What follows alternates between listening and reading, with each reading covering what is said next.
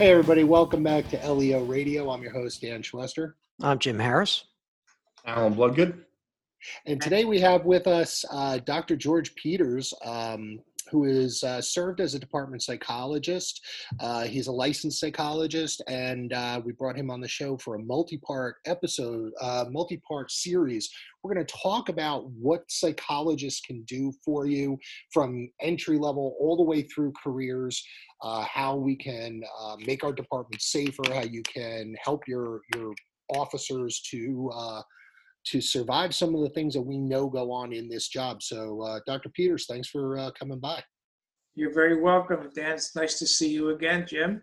Now we haven't met, but nice to see you on screen here. So, George, can you give us a little bit of your background and some of your experience with this? Well, I've been dealing with police issues since about 1980. I originally was an instructor at Seton Hall University. So my work goes back quite a few years, and more recently, I'm one of 6 psychologists in the country who do nuclear security screenings, which is a pretty high level and highly intense kind of a process.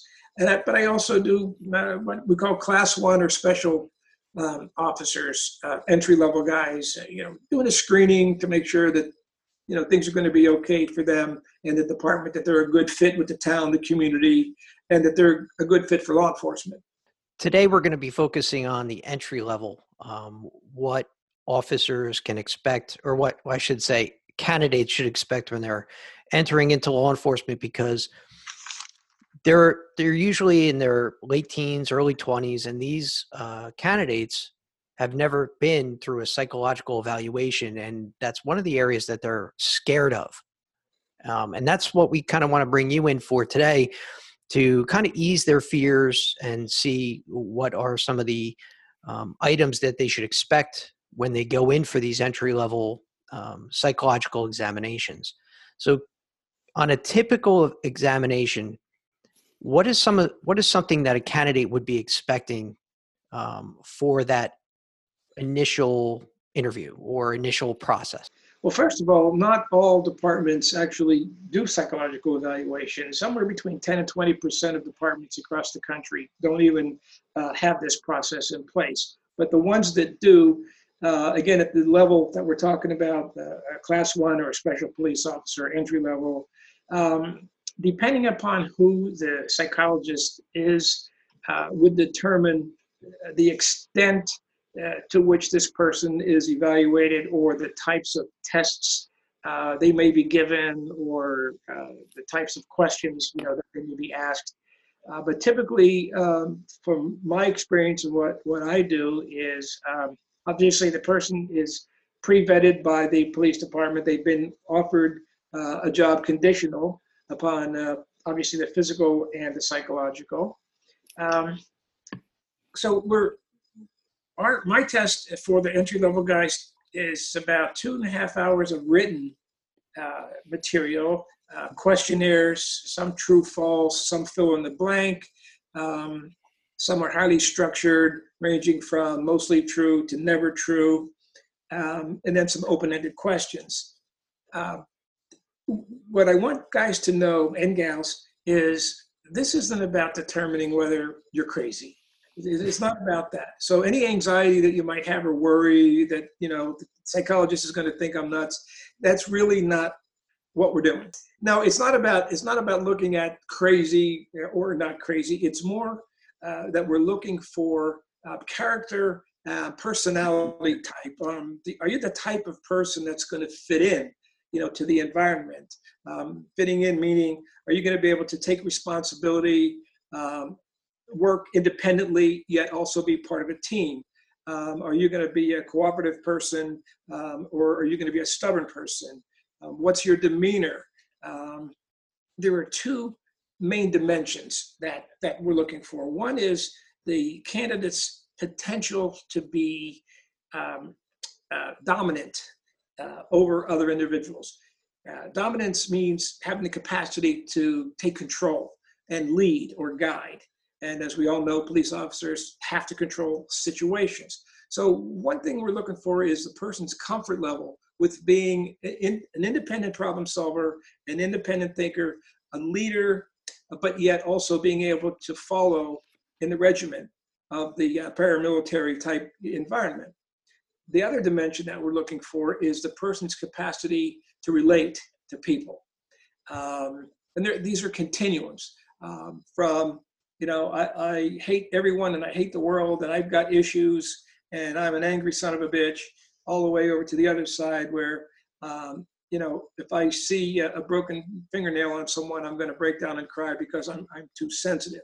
But we don't want someone who's overly sensitive, nor do we want someone who basically doesn't really care about how people feel about anything. So we want someone sort of in the middle there. And then as far as dominating, well, we don't want a person to be, a unilateral dictator when they're out there in the field. They've got to have a certain command presence and be comfortable with that. But at the same time, they can't be ready, to pull out their stick or pull out a mace or pull out some other form of defense or control, as their first level. So we're looking for the combination of the ability to be with people, to guide people, to lead people, to not be easily intimidated, to have a good, moral character, good judgment, good reasoning, have good communication skills. And those are basic things, that's going to get a person qualified or not qualified, broadly speaking. You said sympathy. Is empathy a dimension? Because certainly you could be empathetic without actually getting emotionally attached. I think that's probably a more important dimension of a police officer. Well, that's what I'm saying, that if a police officer appears to be too sympathetic, that's not a good characteristic. So I am looking for that empathy quality where they could relate and understand, how someone must feel in the situation that they're in, yet not let that get in the way of, as I call it, their command presence. So they need to do what they need to do, be sensitive in the sense of, people are angry. People don't want the police unless it's on their terms. Do you find in the candidates differences between younger and older candidates that you're interviewing with that aspect of the dimension? That's a good question, Jim. I think the younger guys tend to come in with this sense of what I'll call entitlement. Ever since I was a little kid, I always wanted to be a police officer, and that's the reason that you should say, I'm okay. Well, no, you're not entitled to anything. And if you don't have the character that you need to have, well, that may not be, you may not get your dream. So yes, the younger guys tend to come in more with the chest pounding. I'm invincible. I'm all knowing. I'm all strong. I'm near perfect. I give 110% of everything, that I do. Whereas some of the older guys come in, they're more tempered. They're more realistic. They have less of an ego, but they still have their confidence and they don't have to oversell it. And when I see these young guys try to oversell themselves, I get a little concerned because there's maybe a little bit too much enthusiasm there. And if it's, good guys, bad guys, cops and robbers, lights and sirens, shoot them up, bang, bang. If this is what this guy's looking for, I worry about that. And I see that more in the younger guys than the more experienced guys. Dr. Peters, do you see that coming up with a generation where everybody's a winner, everybody makes the team, everybody gets a trophy? Because, I think that's a big problem as a command officer managing. Everybody comes in, like I said, with the sense of entitlement, like they win everything. And I think it's because they're not being taught how to deal with failure when they're younger or disappointment. Disappointment should make you want to work a little bit harder. We all have to find our way in life. We're not going to be successful at everything we do. All of life is a test. Alan, I couldn't agree with you more. 2 summers ago, I got a call from Joint Base Lakehurst Navy where the base commander asked me to do a consultation for a day with regards to motivation and retention of people in the military. And the long and short of it is I had a boot camp sergeant from Fort Bragg get up in front of the group and say, Doc, our problem is we get these guys. This one guy came in, he wasn't here maybe 10 days. He comes into my office, knocks on the door, and says, "Sir, can I get one of those stripes, one of those pins, one of those stars, one of those ribbons? I'd like to put something on my uniform, take a selfie, send it home to Mom."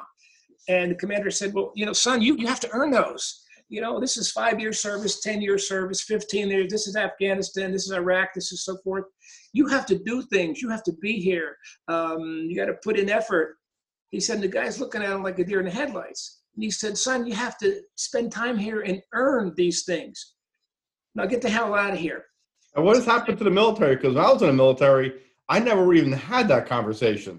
Well, You did not speak to the training instructor unless spoken to. You didn't say anything. well, This is the world. So what I'm saying to you real quick is that the guy says, "Get the hell out of here." The kid does an about face, goes across camp, starts packing up his stuff, and his buddy says, "What's going on?" He said, "I think I've been booted out." He goes, "What do you mean?" He said, and he told him the story. He said, "Hell, if we have to be here and do stuff, I'm with you." And AWOL out the gate they go. And so they were telling me that this was a phenomenon that was happening for the past several years. And their question was, does this have anything to do with the participation trophies? I'm wearing the uniform. I'm on the team. Okay, I've accomplished something. Well, no, you haven't.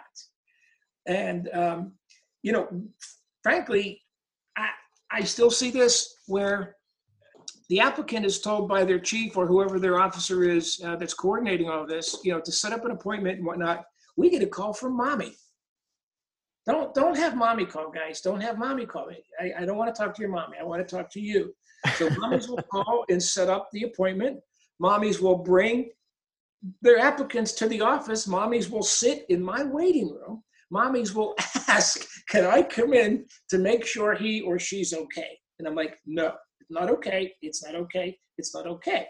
First thing I can tell you folks, new applicants, don't get Mommy involved. This is your time. This is your time to shine. This is your job. You're going to be the one out there, not Mommy. Please don't bring her. I know you love her. I'm sure she's a great gal. She doesn't belong in the interview. You can't rely on her. You're not going to be able to go outside and ask her what's the right answer to the question. Can't happen.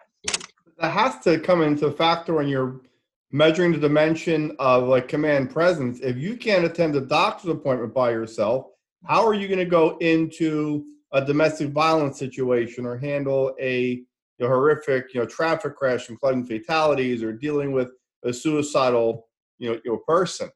Yeah, your conflict resolution skills right off the bat have to be lacking because your mom has to do everything for you. So obviously you've never been involved in any conflict. And this goes back to Alan's comment earlier, is that the moms are continuing to try to shield these kids from any disappointment, any failure, any frustration. And I don't know what we're going to do about that on a broad level, but that's definitely a phenomenon that I see on a very regular basis for sure. So other than those who bring their mommies, and it's funny because we do tell our police applicants that we tell them that exact thing. Don't have your mommy book your appointment, bring you to your appointment. You know what I'm talking about, Jim. Oh, we do. We tell them all the time because we actually, in the application process, we'll have people who bring their mommies in to help drop off their application or drop off their application for them. Yeah. So we absolutely know what you mean.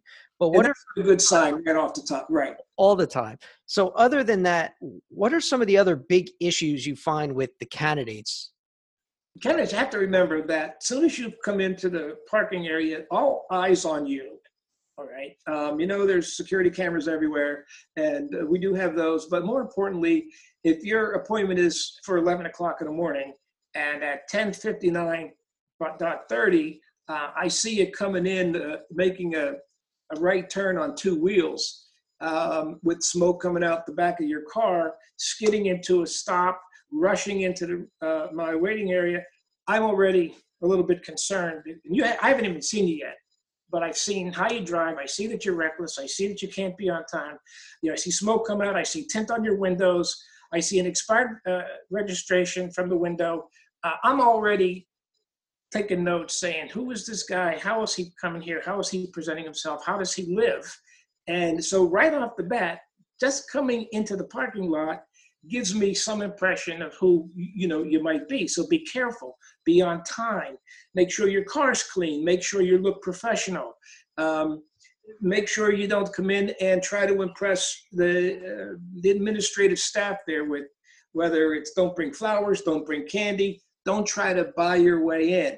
Not going to work. We've been there, we've done that. Just come as yourself. All right, come as the best self you can bring. Be on time, be a little early actually, and that'll give us all a good kickstart. Absolutely. If you're not there 15 minutes early, you're not on time. So now, yeah, I know you said look professional. Tell us, well, because some people actually need it spelled out for them. What does professional mean? To me, it means consider yourself going to professional interview. So if it was a professional interview with Google or AT&T or Walmart or whatever it is, you're going to wear what's appropriate for how you dress yourself professionally.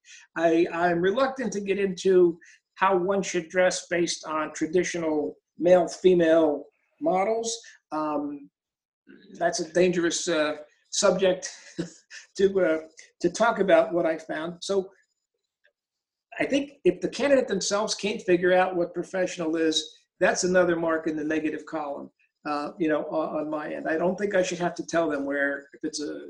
Could you say in generalities like, conservative dress, no loud patterns, I would say that. Nothing too revealing.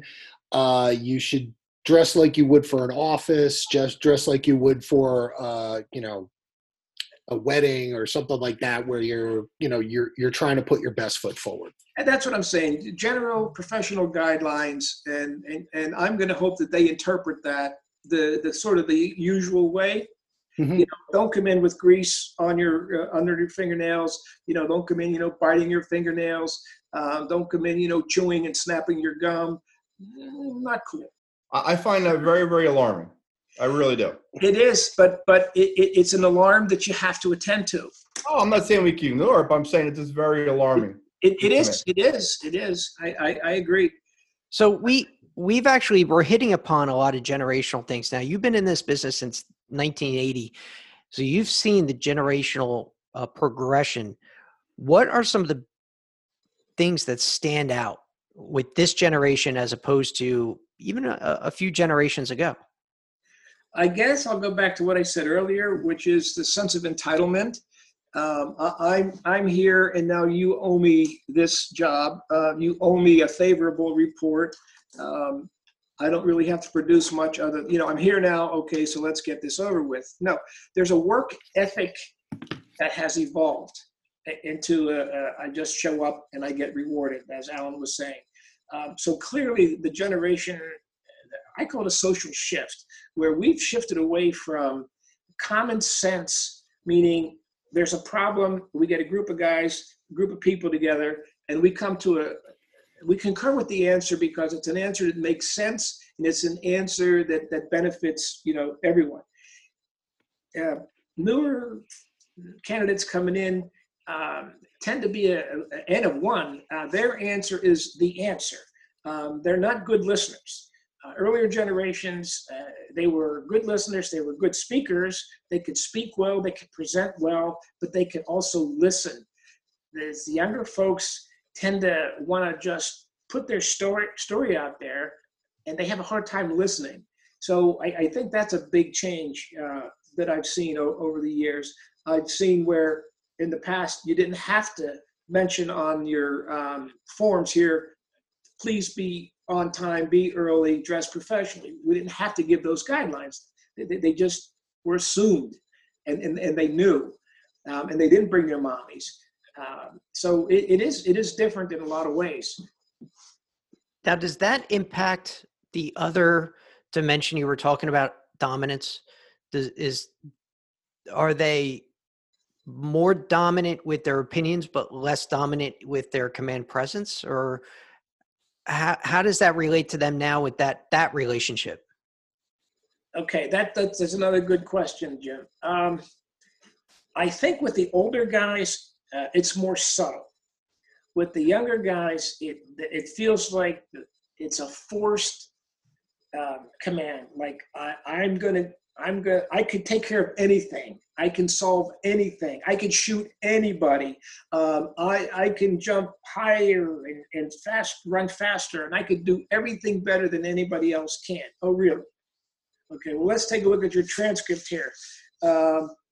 C, C, C, D, C, B. What about school? Well, I wasn't too interested in school. I knew I just wanted to be a cop, and I figured I'd learn on the job. I'll get an associate's degree, but I'll be okay. But other than that, if I got to break heads and I got to go fast and bench 250 and 350, well, it's me. Generations ago, they didn't talk like that. They talked about themselves as people, to be able to relate to people, to be able to take responsibility, take responsibility for the decisions that they make, as opposed to our younger folks wanting to blame people for what goes wrong. It's never them. It's always someone else, or there's a story. I don't want to hear a story. When I ask a question in my interviews and it's a yes or no answer, and I get a story instead of an answer, I have a problem. And these younger, immature folks tend to want to tell stories. I don't want to hear stories. Yes or no? Do you believe this? Or do you believe that? Would you do this or would you do that? It's like an attorney trick. It's a long story. No, I don't want a story. Just tell me the truth, And that, for me, I mean, you guys have been in the police business, obviously. I've been in my business, but I can always tell when someone's not being truthful, when they can't nail down a yes or no, and they want to tell a story instead. As soon as I see them going down that road to the story, I know they're trying to cover up. I tell people, look, the truth never changes, but the story can. And then once you tell me this story and then it evolves to this story, one of them is a lie. And I have a problem with that yes, no. And I'll tell you why, because that's a typical attorney trick. So let's just say you're involved in officer-involved shooting and deposition. Officer, you murdered my client, yes or no? It's more, yes, it is a murder, but it's justifiable. So I absolutely would want to explain my point on that. And that is a trap question that's designed to build frustration.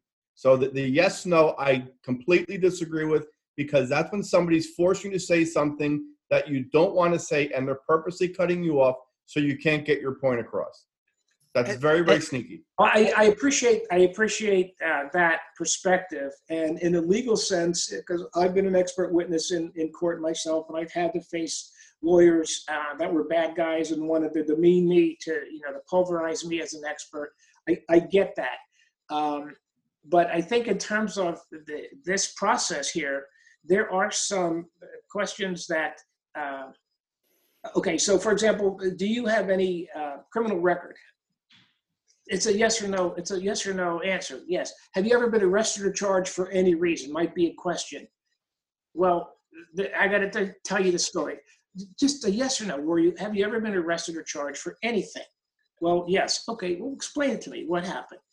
So there are yes or no questions that are going to be asked in the interview, not designed to trip someone up or not designed to force them into a corner.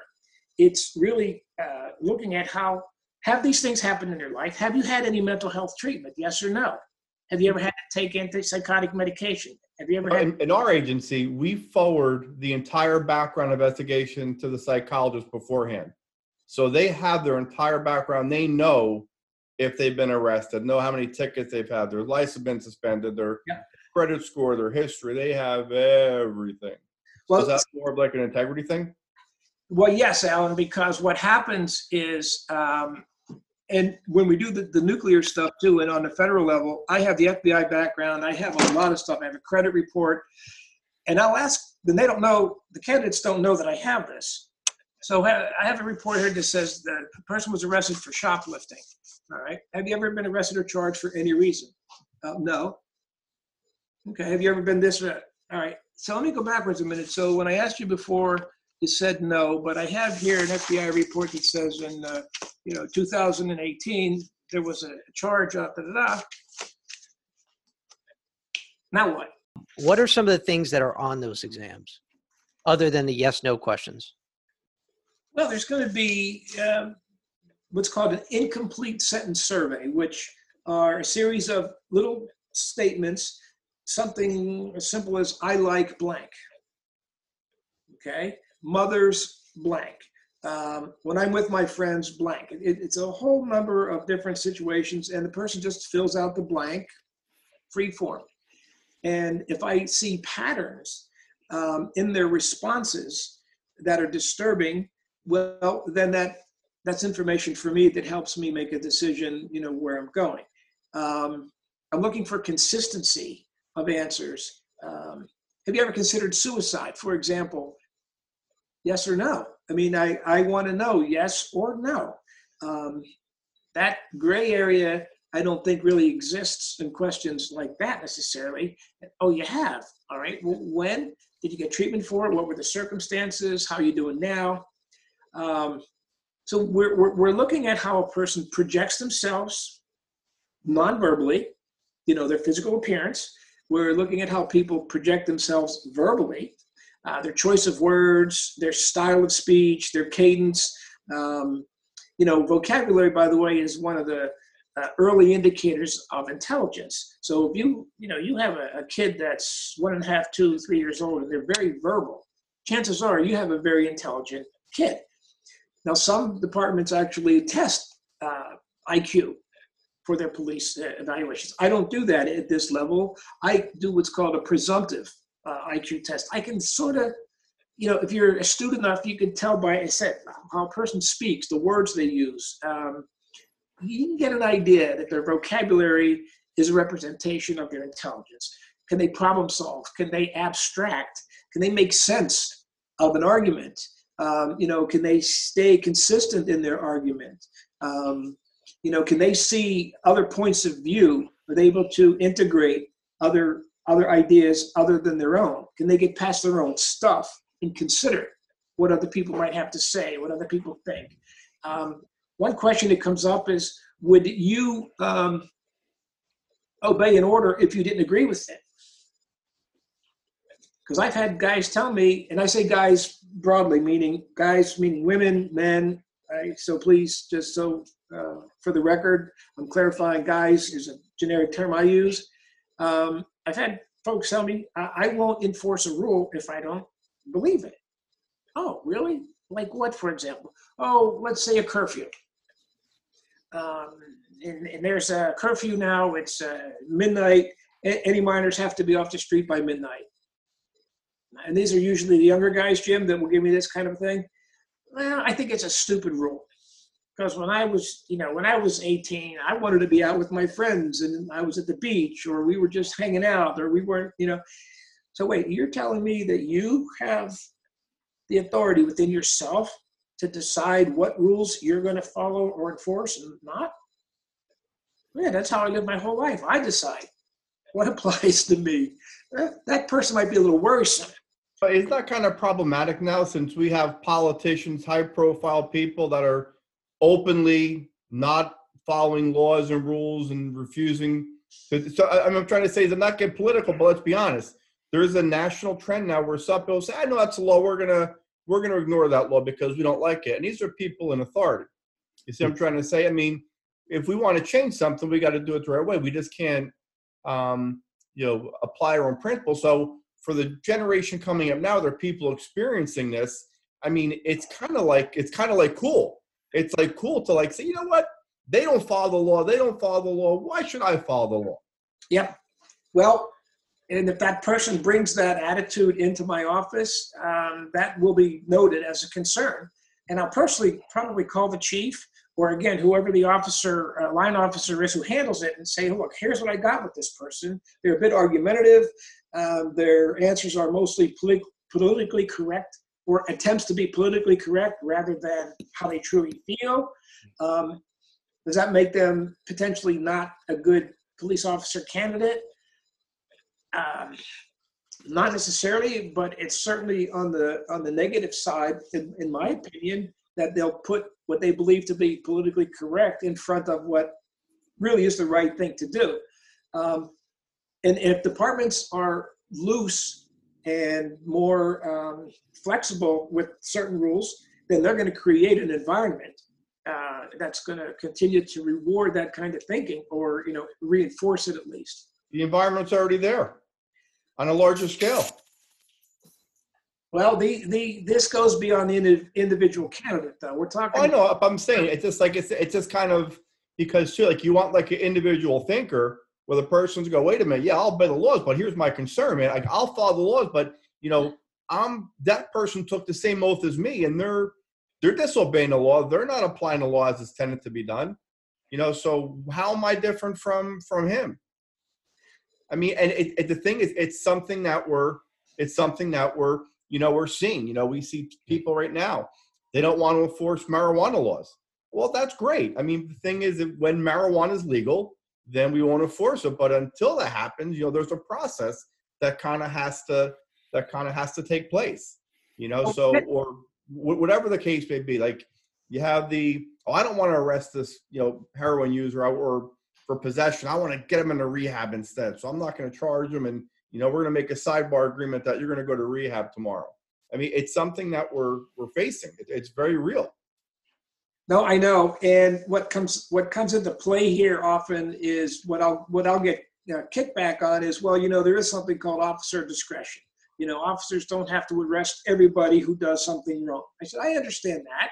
I said, however, there are some exceptions. If someone's committing a felony right in front of you, you better do something, or else potentially, you're negligent and acting in an unprofessional manner. So you can't say that all cases the police officer has discretion. There are certain things you just can't ignore. You got to deal with them. When they're right there in front of you, you got to deal with it. And if you turn around and walk away and pretend you didn't see it, well, that speaks again to me to integrity. And can you be trusted? Because what else are you going to maybe not want to take a look at? You can't have fragmented thinking in a police department. You could have diverse thinking, which is different than fragmented, which is I do what I want to do, you do what you want to do, she does what she wants to do. That's chaos. And you can't have chaos within the order and structure of a police department. Otherwise, you have no leadership. And without the leadership, there's chaos. And when there's chaos, there's no leadership. So it gets messy. Positive feedback loop. Yes, that's correct. George, I had a quick question. I just wanted to circle back to the entry level thing, and we were talking about things that are concerns for you. Let's talk about the applicant who's passed his background investigation. Obviously he comes to you after passing the background, but maybe there's some blotches on his record. Maybe there was a suicide attempt as a teenager. Maybe there was a time where they were going through things. Maybe there was an arrest. Maybe somebody made a mistake. They've passed the background, so obviously the agency and the investigator doesn't feel that this is disqualifying. Right. What would be the best way for an applicant to come into the psychological knowing that they're going to talk about this or they're going to bring this out? What are the things you look for in a candidate that support you saying, hey, you know what? They learned a lesson. They've moved forward. This is an important step in their growth, and they're going to be better for it, as opposed to somebody who doesn't. Okay. Look, we don't believe that everybody's perfect. And I'll make that clear up front, too. We don't expect perfection because it doesn't exist. So people make mistakes. And some people, it takes them a while to mature. So, okay, I've had my share of things. You've had your share of things. So you were hospitalized when you were 14 for depression. Okay, tell me what happened. Oh, my parents were going through a divorce. It was very difficult for me and stuff. Okay, so they treated you with what? Okay, I was put on Prozac, Lexapro, whatever. And you saw a therapist, psychiatrist for about 2 or 3 years. Okay, how are you doing today? How are things recently? Oh, I'm great now. I was able to get over my issue. I understood why I had a meltdown. Okay, so I'm looking at a person had an issue. They addressed the issue. They understand. They have some understanding of how the issue happened in the first place. They remediated the issue. They moved on, and they recognize that they may be susceptible to another depressive episode down the road. Who has a crystal ball? But we do forgive. We do forgive indiscretions. Obviously, we forgive mental health issues because they're no one's, fault. it's biological, genetic, or whatever. So you could have a couple of minor infractions, minor in possession. Everybody gets a speeding ticket here now and then. I don't want to see patterns, and I don't want to see excuses for the marks on your record. Just own them. Let's talk about them. What did you learn? And if you're still going in and out of hospitals today, and your first one was 5 years ago, you're not stable. You're just not stable. Okay. If you've still got a speeding ticket yesterday, and then you had one a year ago, and you had your first one the day after you got your license, and you had 4 more, where are you going? You're always in a hurry. Are you going to be able to, So what you're saying here for the applicant who might be nervous about this step, because they've got something in their past, what you're looking for is personal growth. Yes. You had a setback.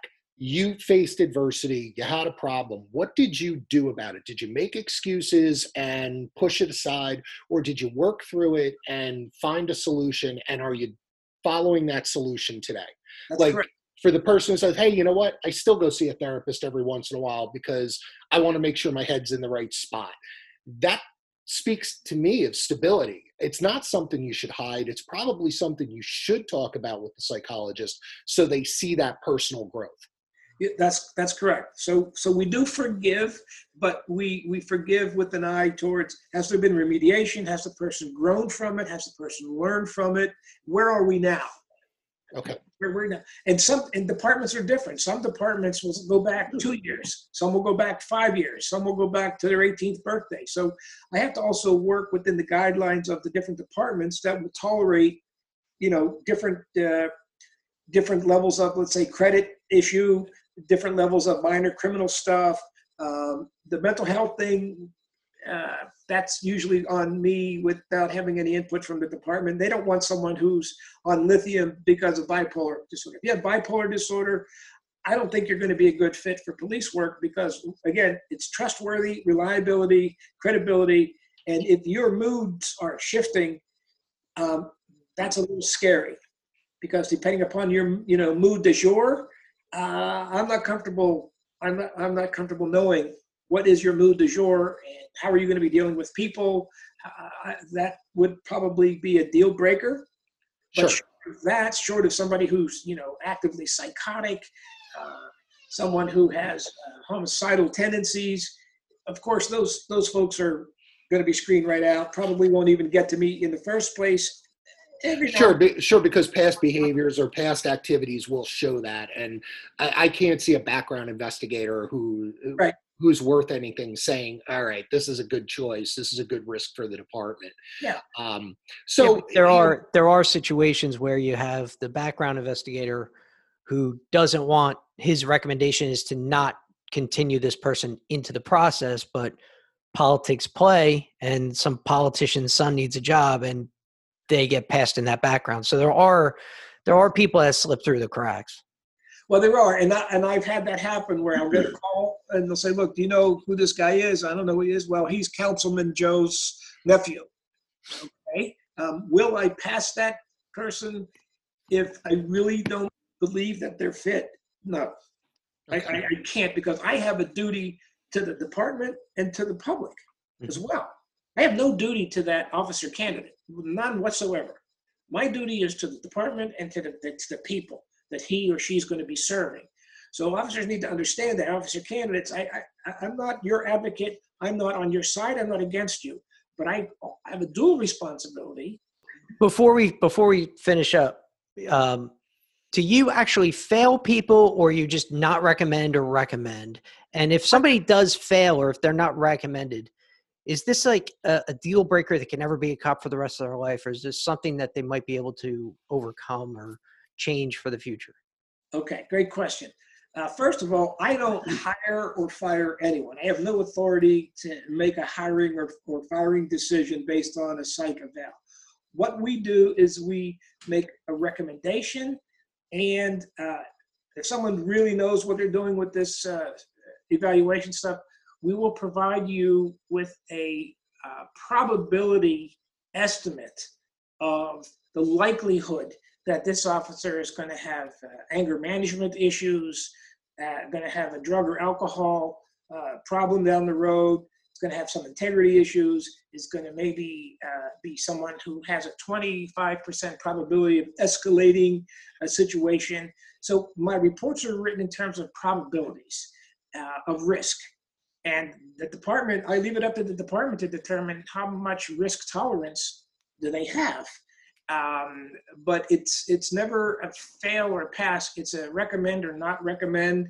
And then that's clarified or qualified by, I think there are 6 risk factors that we assess with a probability of the likelihood of this person having any of these issues.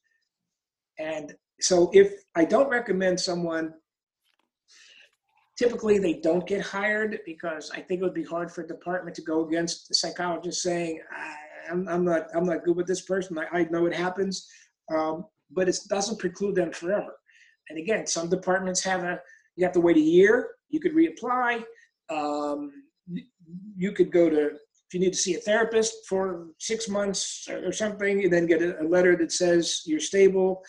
Person who has trouble with alcohol, go to AA, get detox, whatever you need to do. So show us a certificate that you've cleaned up your act, that you've sought out treatment, you're now stable, you're in a better place. So it's possible that if you don't make it the first time, depending on the department's tolerance, you can't come back and give it another go.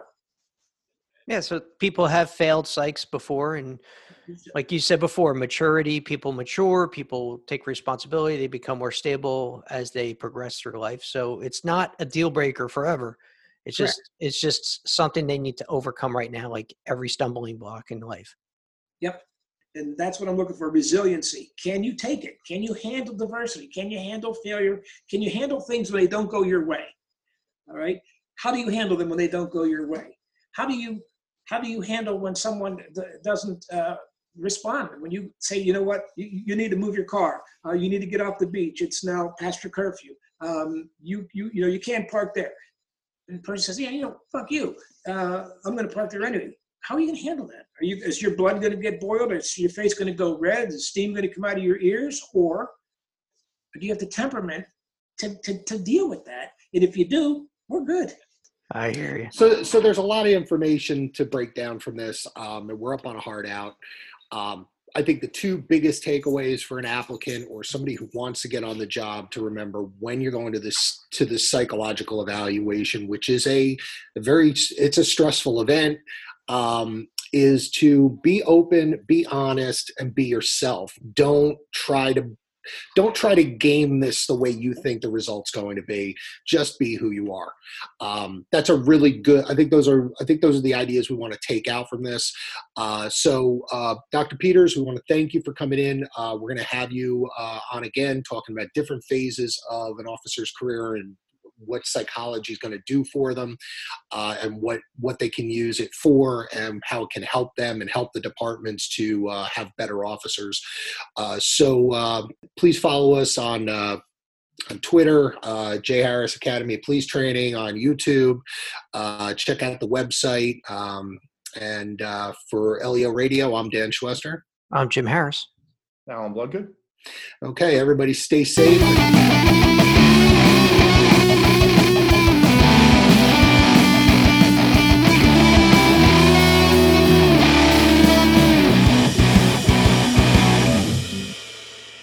This podcast is brought to you by the J. Harris Academy of Police Training. J. Harris Academy of Police Training is based in New Jersey and provides law enforcement training services nationwide for promotional examinations, use of force, supervisory development, and other key areas within law enforcement. This podcast is utilized to discuss key topics occurring within the profession. The opinions and information provided is for entertainment purposes only. In an effort to provide this, we often purposely discuss opposite views and opinions to spark conversation and develop discussion points. The contents of the show and show notes are all copyrighted. All blog posts, podcasts, and show notes that are distributed to the public for free can be redistributed via hard copy or electronic copy for free only if the J. Harris Academy of Police Training is included as the acknowledged author within the actual media that is redistributed. This entire disclaimer also applies to any guests or contributors to the podcast or blog.